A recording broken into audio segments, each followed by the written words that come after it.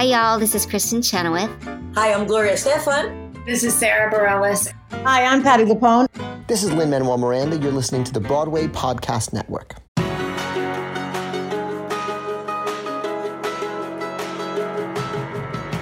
Welcome to the Theater Podcast, intimate personal conversations with theater's biggest names. I am your host, Alan Seals, and this episode is with Rebecca Naomi Jones. And we continue the June takeover from the Bleeding Love podcast, an original radio play on the Broadway Podcast Network that has been getting a lot of attention lately because it's a story about quarantine, recorded entirely in quarantine. So it's very meta, and ironically, it was written years and years and years ago, and it just happens to fit the modern times as we speak right now. So this episode with Rebecca is another incredibly fun one. She is a very young lady who has already more TV and film credits and theater credits than people twice her age. She is just incredibly humble and talented, and a pleasure to work with professionally and a pleasure to know personally. So I'll just leave it at that because the conversation will speak for itself. As always, before we get going, please find me online at theater_podcast on Instagram and Twitter. Visit me at thetheaterpodcast.com. Show your support via thetheaterpodcast.com/Patreon, Patreon. Please turn to that person next to you and say, hey, I got this great podcast and you should listen to it because everybody needs to hear good podcasts these days. So now everybody, please enjoy this episode with Rebecca Naomi Jones. Whether you're selling a little or a lot, Shopify helps you do your thing, however you cha-ching. Shopify is the global commerce platform that helps you sell at every stage of your business. From the launch your online shop stage to the first real-life store stage, all the way to the did we just hit 1 million orders stage, Shopify's there to help you grow. Whether you're selling scented soap or offering outdoor outfits, Shopify helps you sell everywhere. From their all-in-one e-commerce platform to their in-person POS system, wherever and whatever you're selling, Shopify's got you covered. Shopify helps you turn browsers into buyers with the internet's best converting checkout, 36% better on average compared to other leading commerce platforms. And sell more with less effort thanks to Shopify Magic, your AI-powered all-star. So, do you want marketing made simple? Shopify removes the guesswork with built-in tools that help you create, execute, and analyze all your online marketing campaigns. Sign up for a $1 per month trial period at shopify.com/income, all lowercase. Go to shopify.com/income now to grow your business no matter what stage you're in. Shopify.com/income. Because businesses that grow with Shopify. Here you go. 1, 2, 3.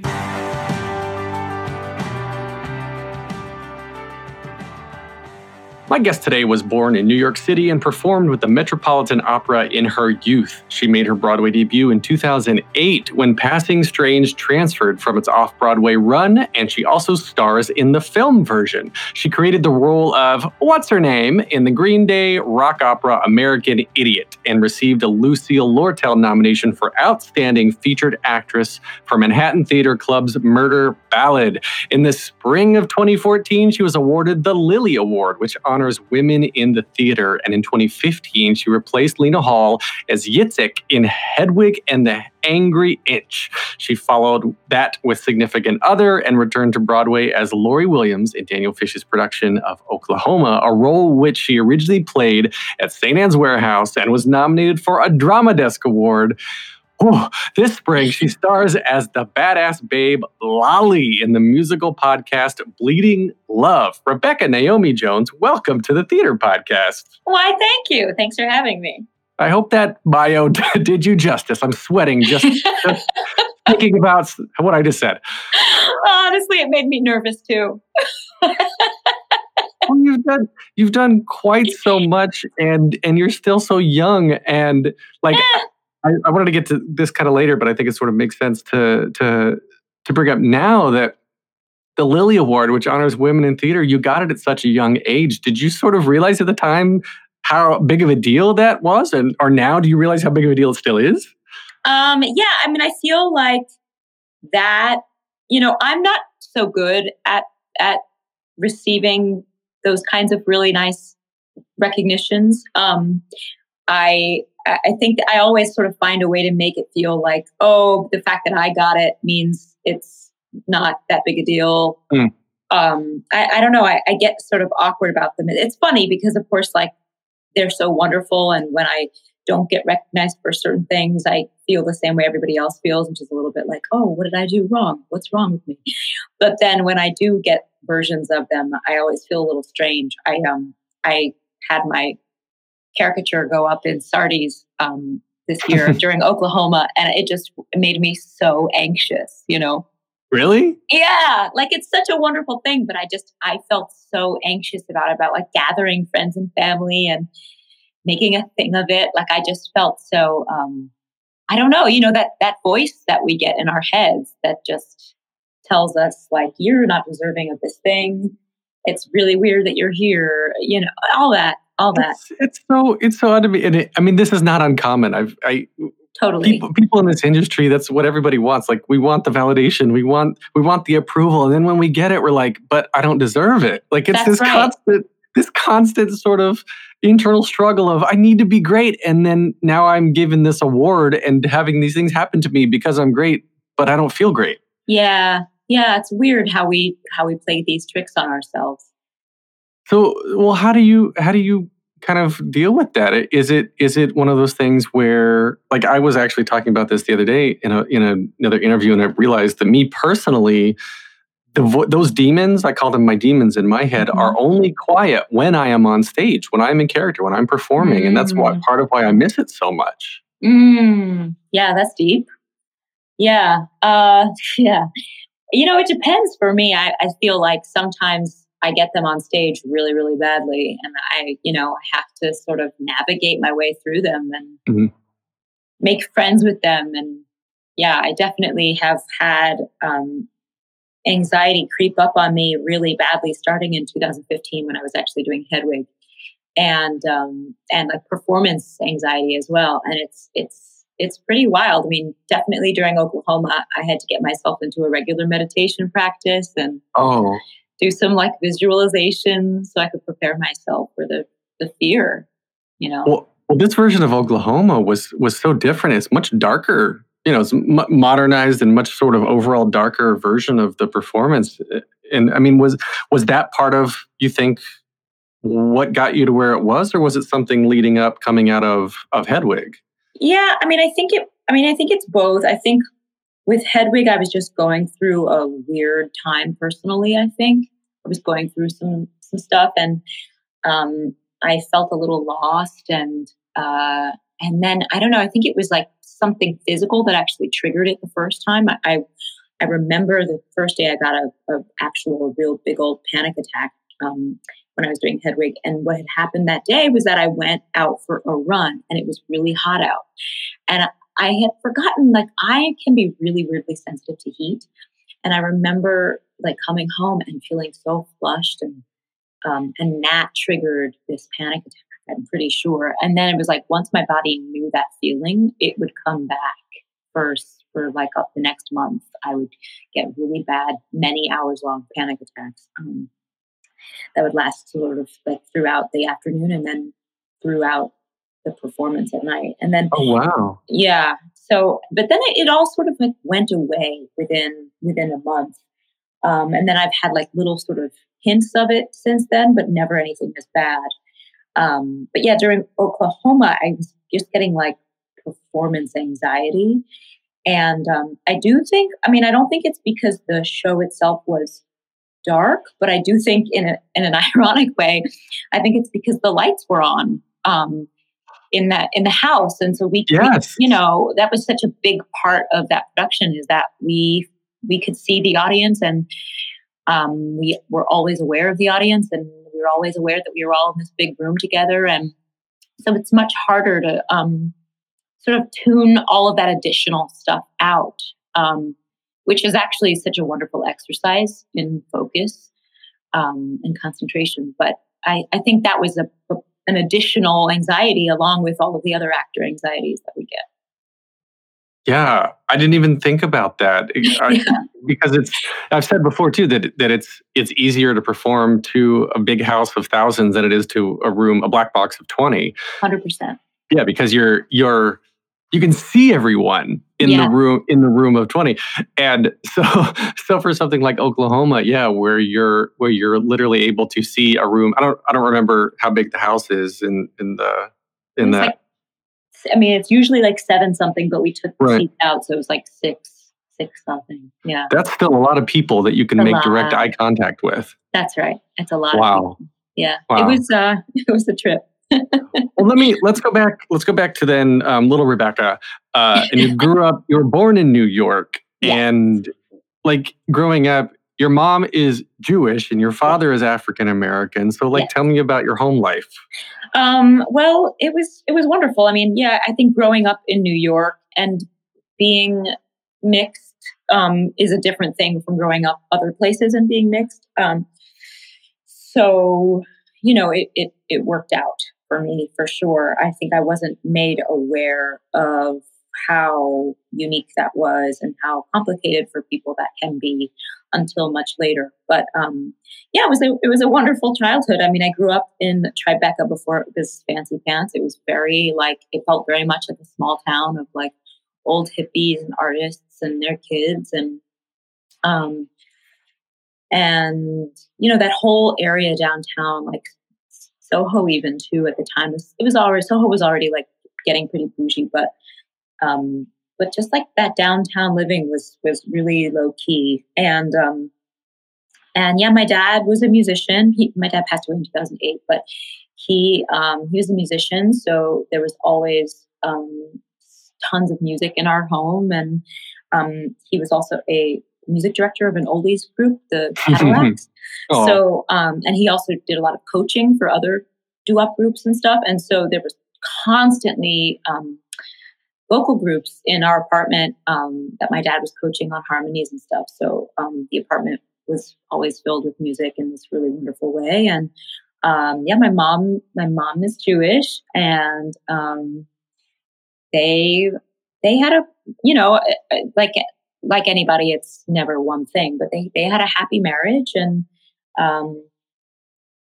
and stayed together until my dad passed. And it was a good upbringing. I mean, my mom's a photographer, so it was an arty family, and my parents really supported my love for singing and theater, and on other things as well. I mean, my parents were so supportive that they encouraged all of my interests at the time. So I grew up doing piano 1 day a week, opera at the Metropolitan Opera 2 days a week, modern dance 1 day a week. I went to the Art Students League and took, painting classes 1 day.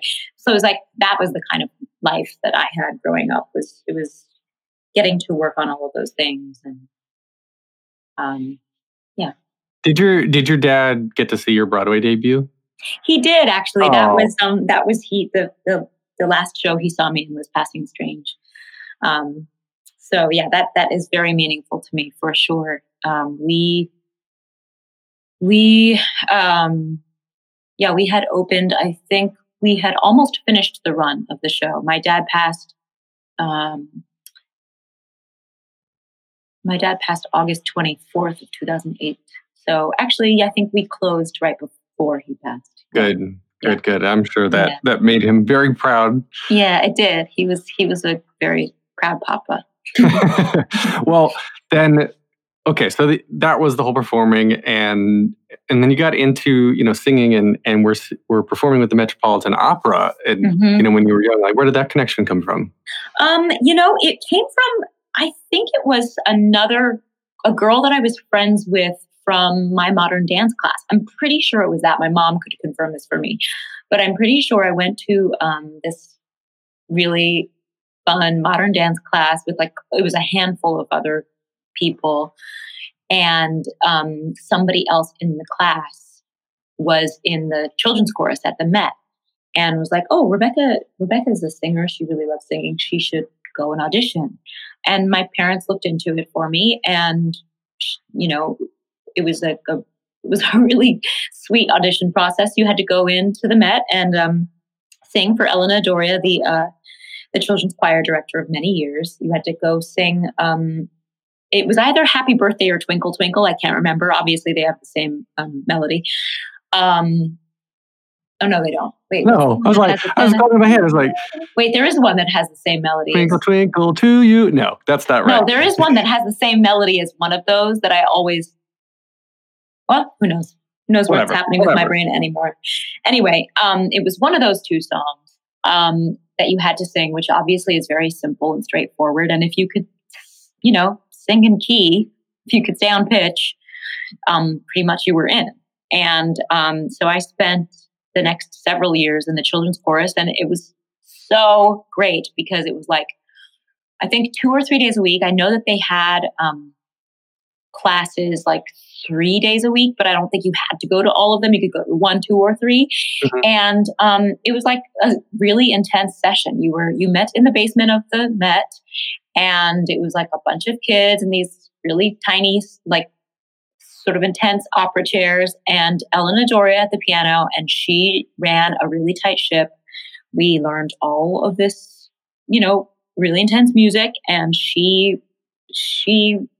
was giving us a real education, a professional education. And then as the schedule would come in for the season and the operas were scheduled, depending on what operas had kids in them, we would start to work on the music for the various operas and what the actual children's choruses would sing in those various operas. And then certain kids would just be selected to be in those actual operas. So that was a great thing, is like, we constantly were in classes. And then depending on where she put us, we also performed professionally at night in the operas, which was such a great thing to have for me at a young age, to have this responsibility to have to be somewhere at a certain time. And, we got paid very little, but we got paid and have the experience of performing on that, incredible stage with those incredible artists. And oh, cool. Yeah. Well, do you remember how young you were at the time, or how old you were? I believe I started at the opera when I was 7 and left when I was like 11 or 12. And I only left because Elena Doria was like, I love you so much, but you're starting to look like a woman. Like I was starting to, develop or whatever. And at a certain point, like the children's chorus, you have to like really look like a child. So at that point she was like, I would love to keep working with you, but doing private lessons. And so I did that with her for a while and learned our arias and continued to develop my operatic voice, which actually I kind of continued doing until college. At some point we were doing, I went to a straight acting conservatory, a classical acting conservatory, but we did have like maybe 2 singing classes the whole 4 years that I was there. And in one of those singing classes, I remember like sort of discovering one day that I really felt more honest and like in my voice and like myself when I was singing in more of like my chest voice, or, the same range as where I speak from. And so I kind of stopped singing operatically around then. That's intense. It's really interesting to me, and I think probably very fortunate to you that you made the decision to go to a strictly acting school because you already had so much singing training. Yeah, and I know a lot of people who are like, I'm really good at singing. I'm going to continue getting singing lessons, and then they get to the Great White Way and they can't find jobs because they're only a one threat or a single threat. Yeah, right. No, I agree with you. Yeah, so that good choice. It obviously worked out for you. So, the podcast musical Leading Love. Mm-hmm. You are the badass babe, Lolly.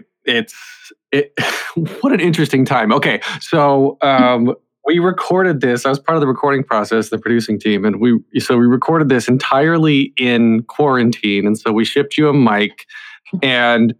Oh, God. Talk us through when you open up this box, you're like, oh, here's a mic. What's happening next? Like, what was going through your mind? Because this is not normal VO. This is not normal acting. This is not normal anything right now. Yeah. Well, I honestly just felt sort of excited because I knew that all of this was sort of new frontier and that I wasn't expected to have a mastery of like any of what we were doing. So that always feels so freeing. I think when I'm not the pro in a situation and I can sort of just like ask questions and have someone guide me through it, like I feel like we spent a nice chunk of time before being able to record almost every session with like you talking me through what buttons to press and how to actually get the thing set up. Yeah, I mean that is how I felt. I was excited that I was being shipped the gear to work with, which is always fun to explore with new toys. And I just felt sort of free because it felt like I didn't have the responsibility of having to know any of that. I just had to show up and do my best. It was a lot of fun for me and a big learning experience. And you were one of many that in several projects that were like, all right, we need to build our sound studio because there's too much echo in the room you were in. So I remember you were doing your yelling lines under a blanket. Yeah. So you've got your computer and the microphone under a blanket, and like your boyfriend sent us a picture he took of you like yelling under a blanket into a microphone. And it still was problematic. It still didn't really work. We had to do it again. Yeah. It was trial and error. It was so much fun, but I mean, Bleeding Love. It's an original radio play podcast musical. It's one of the first of its kind here. I mean, the team has been around for a while. This came together like 4 years ago, I think, is when you and Annie Golden and Mark Kudish and Sarah Stiles, Taylor Trench, Tony Vincent, all of you recorded the demo music years ago. But then, it's a story about a world where you can't go outside because it's too dangerous, which sound familiar, right? Like this is so apropos for right now in our current worldwide situation that Harris Duran, the lyricist, director, and actually editor of the audio as well.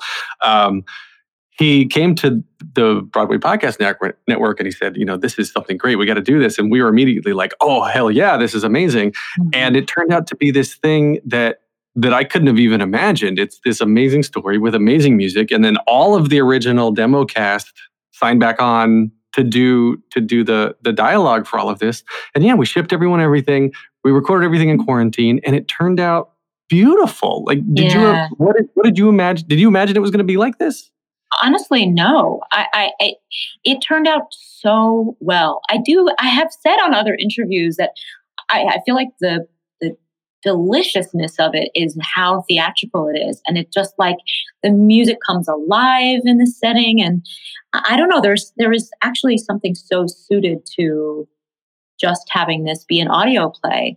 It really works. It's shocking. It's like, it's really lush and full. And I think because it's so theatrical, it really works, as an oral experience only. It does. It's very theatrical. That was a very good way to putting it. Like there's lots of sound effects, there's lots of ambience, and I forget what country it's coming from. I believe it's Belgium, but we've been getting fan art. Wow. Oh, yes, I've seen some of it. Yeah. So just like I'll put in air quotes, our regular show, there's people submitting fan art online and on Instagram and sending it into us. And it's been just absolutely beautiful. And it's speaking, because the story is so similar now to real life, it's speaking to people, I think, in a way that maybe it might not have caught on in another, even 6 months ago. Yeah. But right. Yeah. Like when you listen to it back again, what, I guess, sort of what was going through your head and what were you feeling listening to it? I was really honestly impressed with the package. I loved that. I don't know whose decision this was, if it was Harris's or if it was you guys or what, but I loved how the narration parts were used specifically for the podcast. Like, I think some of the script was shifted around such that there was some more narration and stuff that would have been stage direction was Mark Kudish. Brilliant voice, that guy. So brilliant. I mean, first of all, his voice is just so good. It's so funny. It's so captivating. It's sort of like mischievous and a little bit dark and a little bit scary. But it's I think those stage directions really, or those, those voiceover narrations, they really, I think, help so much to set the scene and set the mood. And so I think that really adds to the experience, because when you're listening to it, it's like, okay, I know where I am. I know how I'm supposed to feel. I know exactly what mood I'm supposed to get ready for here. And yeah, it's just, I think it manages to be sort of cheeky and sort of, I don't know, and sort of surprise you in different ways that you don't expect. It is surprising, and you get to reunite with Tony Vincent. Yeah. Virtually, because the two of you were in American Idiot together. Yes, we were. Yeah, and that was such a special time too. So it's very, very special whenever I get to reunite with anybody from that time. Yeah, we were.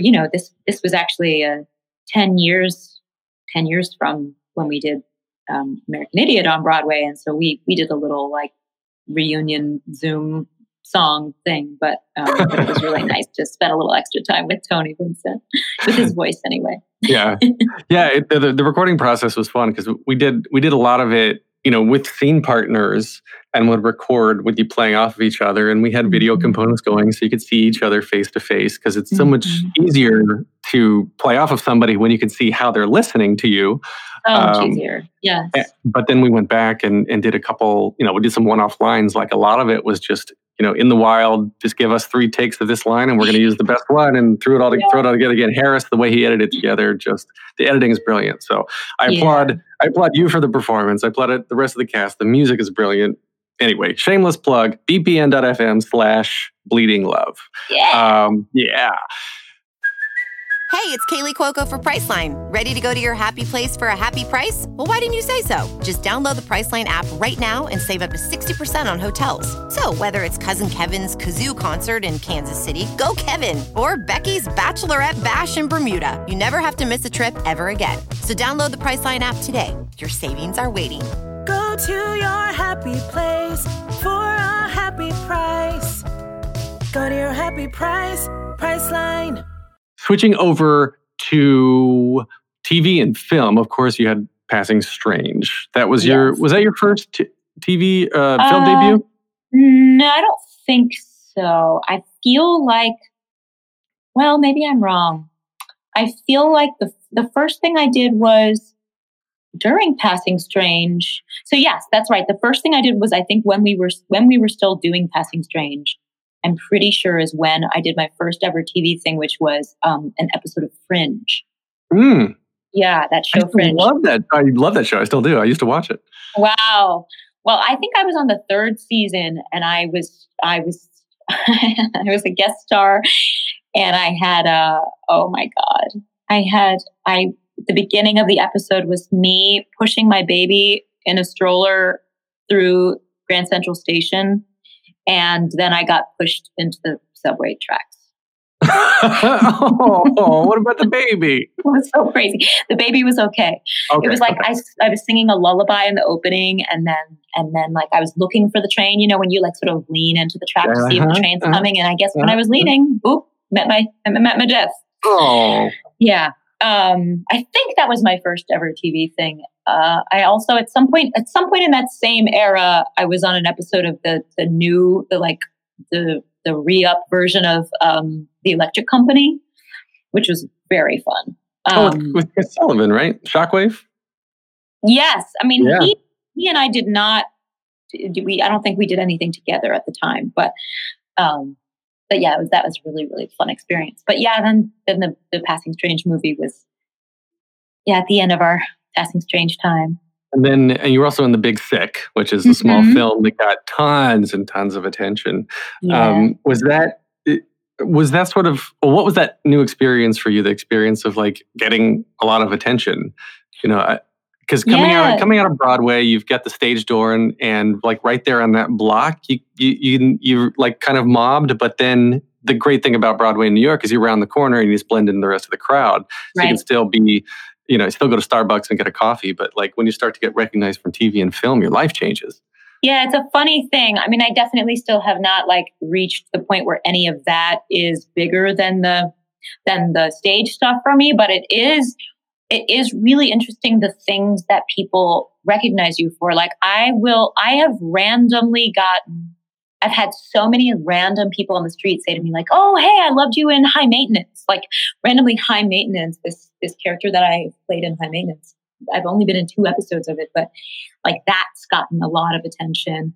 And this movie that I did last year for Netflix, this Gina Rodriguez movie, Someone Great, which was only on Netflix, you know, but for some reason that is like really popular with young people. So like at the stage door for Oklahoma, for example, I had so many people talk about Someone Great. And yeah, it's a trip for sure. It's exciting actually to be like a theater nerd and to have people all over the place see your work on the screen. It's thrilling, especially because for somebody who's been doing theater for so long, for me, working in TV and film in the last 5 or 6 years or so, doing more and more TV and film has become so exciting for me. Not only because it's exciting to just like get to do new things and do more things. It's exciting because it's a different kind of challenge. You know what I mean? It is obviously like the work is still the work. It's still about talking and listening and being honest. But you know, it's such a different medium, and it's so great to have that different challenge. I mean, in theater, you get to have all this rehearsal time and you spend all this time together, and it's constantly sort of like a navigation together. And TV and film is just so much alone time. The prep work is mostly on your own. And then you have like this specific bit of time to try and get, this amount of takes, and hopefully there's something that you will see later that the director and editor have cut together that makes you feel proud of your work, but you have less sort of onus over it all. It reminds me of a conversation I had the other day with Heather Headley. I was talking to Heather Headley and Norman Buckley, who was in and directed. Well, Heather was in it. Norman directed Sweet Magnolias, which is now on Netflix. And great show, by the way. Go out and see it if you haven't. Okay. And what Heather, coming from the Broadway scene, she originated Nala in Lion King and has done many other things. She said the best advice someone gave her about moving to TV was that, like, on theater, on stage, you're the Coke bottle that someone shakes up and then you just let it go for the audience. And then on TV and film, you're the same Coke bottle that's shaken up and you got to hold it in. Yes, yeah, and you got to use that energy, but make it real, real, real small. Yeah. And while at the same time, Norman kind of added to that, saying, as the director, when we say that was great, we got it, you got to trust we got it. Yeah, that's right. Like you got to move on. You got schedule, you got budget. So that's right.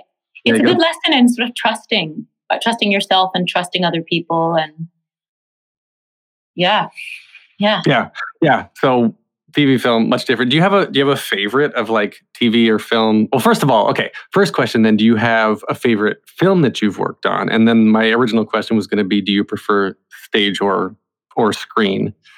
A favorite film that I have worked on. Well, I actually really enjoyed. I did this really weird.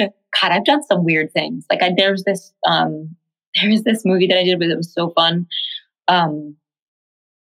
About the real life terror, which is like someone spying on you through your devices.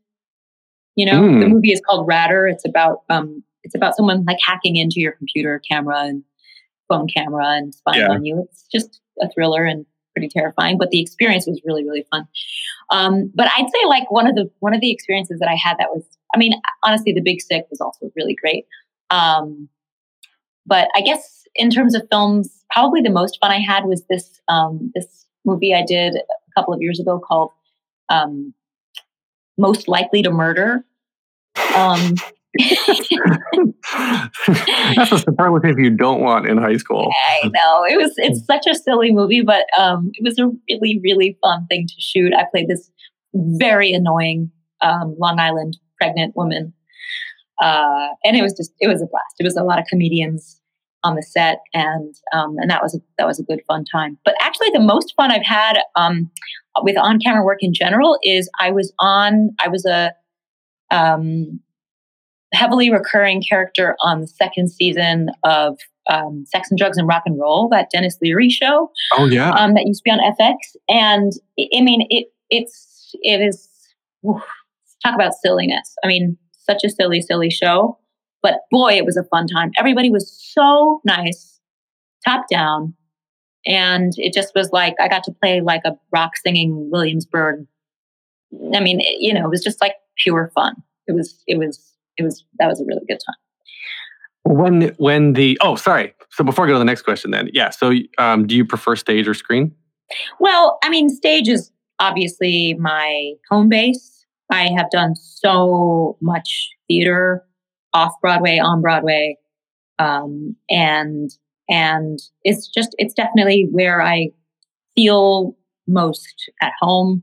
I love rehearsal more than anything. I have said a lot of times that I feel like if I could just sort of rehearse forever and perform like really occasionally, I'd probably be happier and better off and kinder to myself. But I really love rehearsal, and I really love being with the same group of people for like a large chunk of time, working on a thing and figuring it out and playing dress up and getting to know each other. And that to me is what makes theater the best. And of course, now that we're in quarantine, I'm also missing the aspect of not really performing, but being in a room with strangers, different strangers every day, and having an experience that we all share. That's really, really special. So I would say for the most part, I prefer theater, but I have to admit, like in the last few years, I have just been more excited to get more into film and TV. I think part of it is because I have done less of it. I've done like a solid couple of handfuls of on-camera, jobs, but it's still exciting and thrilling and new to me. I mean, both media, both of them still provide me with a good challenge, but yeah, film and TV is exciting to me right now, really exciting to me. And there's so much good content happening. Oh yeah. Yeah. And well, there's so much great content coming out now that obviously in TV and film, it takes like months or years to create. So yes, everything that was being worked on pre-quarantine is coming out now. So I wonder if there's going to be this kind of bubble of content that we're going to see maybe 6 months to a year from now or more that was all created and or written, at least in quarantine, that has a lot of these motifs in it. If I think that I actually got into this with, I think it was Mark Kudish. I talked to him that we were like, things are going to start to be produced and written and everything completely in quarantine. And you're going to have complete productions where your entire production is people like with stuff on the back wall and you're going to be dressed up. You're going to be, okay, you are a dragon. So we're going to mail you a couple of things and you're going to dress up and pretend there's fire on my wall. Right. Yes, I wonder how much of this is going to start coming out pretty soon. So I think, I think we're going to start seeing more of it, on a professional level, but. I think you're right. I think like the first couple of weeks into the first couple of months of this quarantine, it's been a little bit like, well, we're going to just do this thing for now to sort of keep our, our engines going and stuff. But I think you're absolutely right. It feels like the whole event of the quarantine is going to go on longer than we all might want to admit. Oh, yeah. And so I think we're going to have to find ways to get creative and make it work and turn these projects we're doing into real professional things somehow.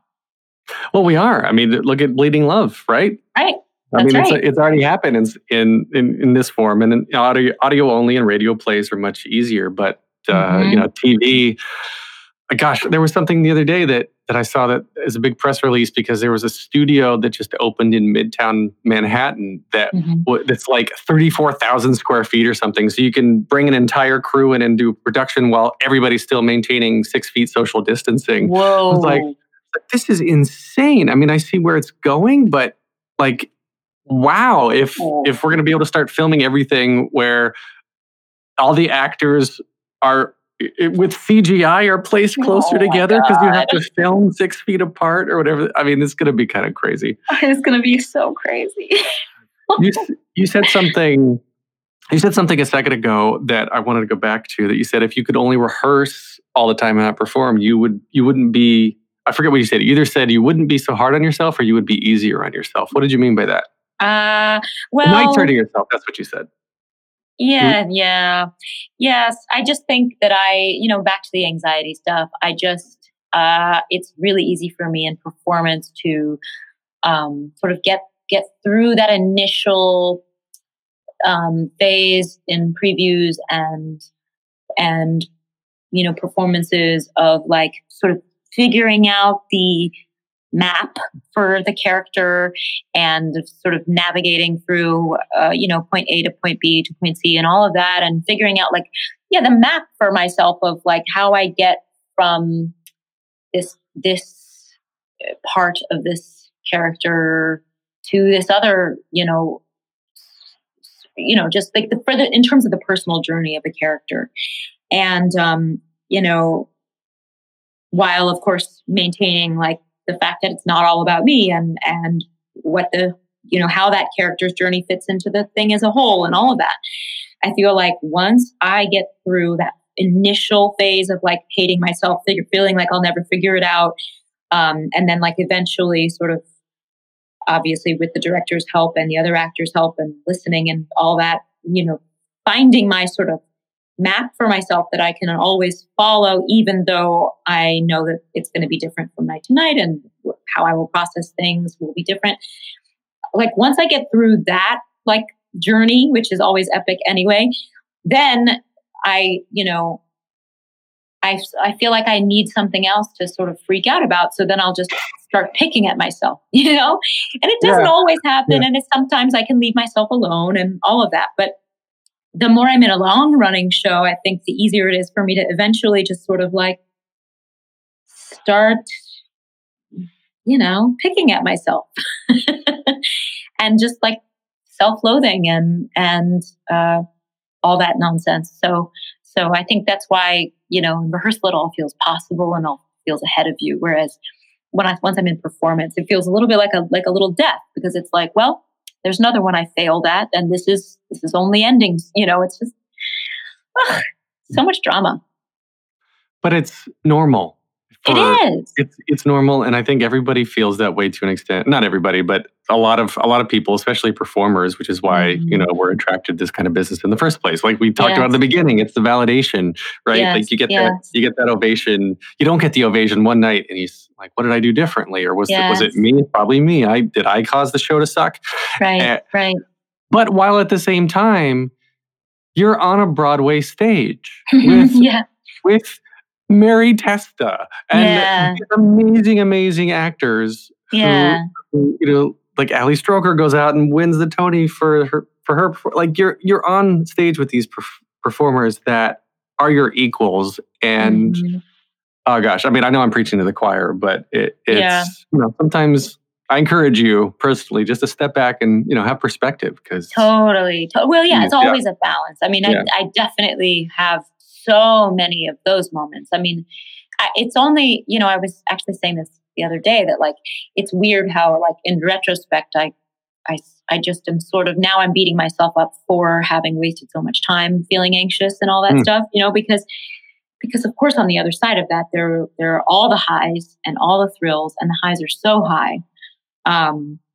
And of course, like during, I also, of course, am balancing all that anxiety with all of the realization of how fortunate I am and how excited I am and how much of a joy it is to be on that stage and sharing with all these people and, in conversation with people and presenting a version of a classic story in a way that relates to people in a way that they didn't know that they could relate to this story, and what that version of that story meant to them and how it brought questions up for them. And, all of that is like the best part of being an actor, and especially a theater actor, is like you get to actually come away with dialogue with people about things that we need to really address. And that's constant.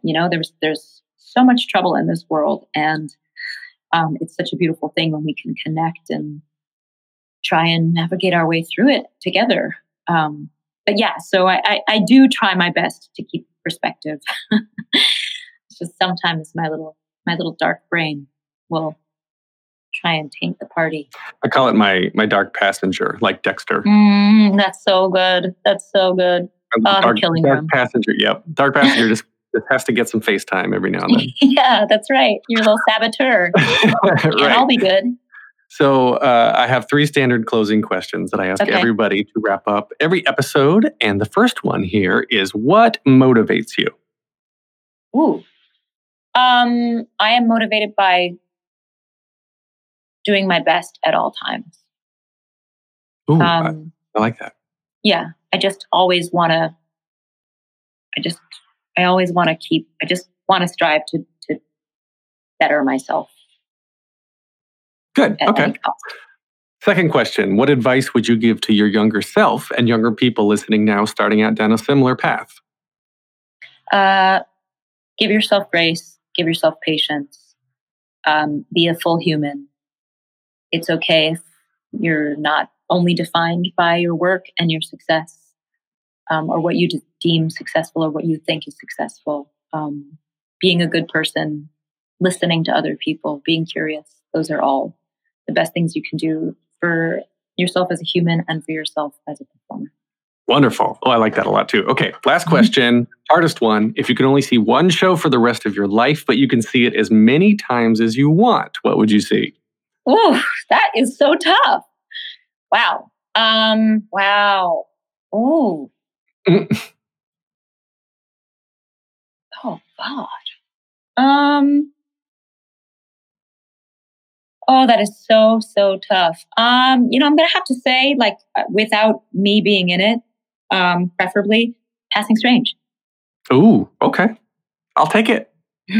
All right. And so where can we find you on social media? I am on Instagram as One Rebecca Jones. That's ONEREBECCAJONES. Technically, I'm on Twitter, but I'm never on there. My name is Rebecca Zername. It's spelled like REBECCASERNAME. Surname.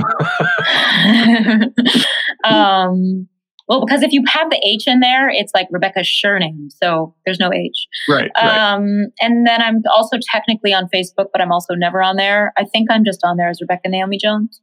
I'm really bad at Facebook. I come on Facebook really occasionally because my mother is like, honey, a lot of people wrote on your wall about this thing. You should respond. Yep. So, yeah. Yeah, I still use Facebook to talk to my parents too. So I tell you.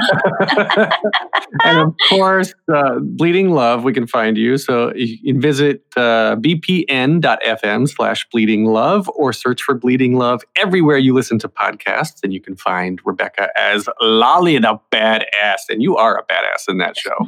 I'll take it. It is amazing. Yep. You can get more of me at thetheaterpodcast.com. Show your support at thetheaterpodcast.com/Patreon. I'm on Instagram and Twitter at theater_podcast. Please leave a rating and a review wherever you are listening to this now. This is edited by Matthew Hendershot. And thank you to Jukebox the Ghost for the intro and outro music. And Rebecca Naomi Jones, thank you so much. This has been so fun. Yes, it has. Thank you. Take a deep breath, make the world a little colorful. Hey, it's Leslie Odom Jr. here on the Broadway Podcast Network to tell you about the Rise Theater Directory, a program of Maestro Music. Rise is a national online resource designed to connect and empower backstage and administrative and creative theater professionals from underrepresented backgrounds. If you work or aspire to work in the theater community, this can help you find your next project. And if you hire theater professionals, search the Rise Theater Directory to find your next team. Create your profile now and get more information by visiting risetheater.org. That's theater with an RERISETHEATRE.org, because only together we rise.